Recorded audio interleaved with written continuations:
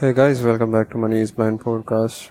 I'm recording this episode today 2 hours before publishing the episode, and I'm right now with my son at his dance class. He is learning Western dance for the last 9 months, and we've been dropping him in his dance class. And all Tuesdays and Thursdays, that's when he has his dance classes. So since today was public holiday, just like yesterday, I was not able to record the episode yesterday night.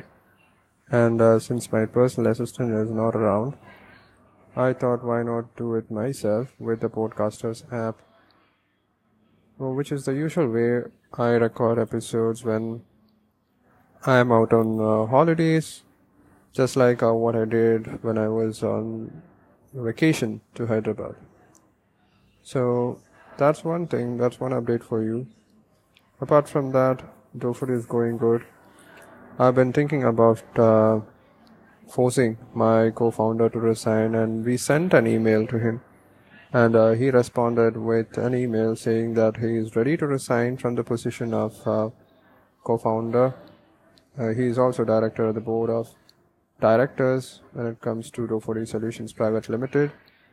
It is a private limited company, and it was incorporated back in 2018, and now I am faced with another dilemma on trying to find a new co-founder partner 5 years into the launch of the first product. So our roadmap has been stuck because of his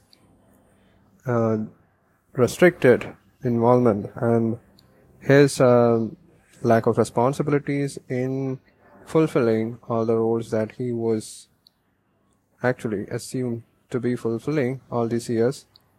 But things happen. He got involved in his personal life, and now I'm stuck with a product for which we are getting users, we are generating revenue, but the leader of the software development team is trying to resign.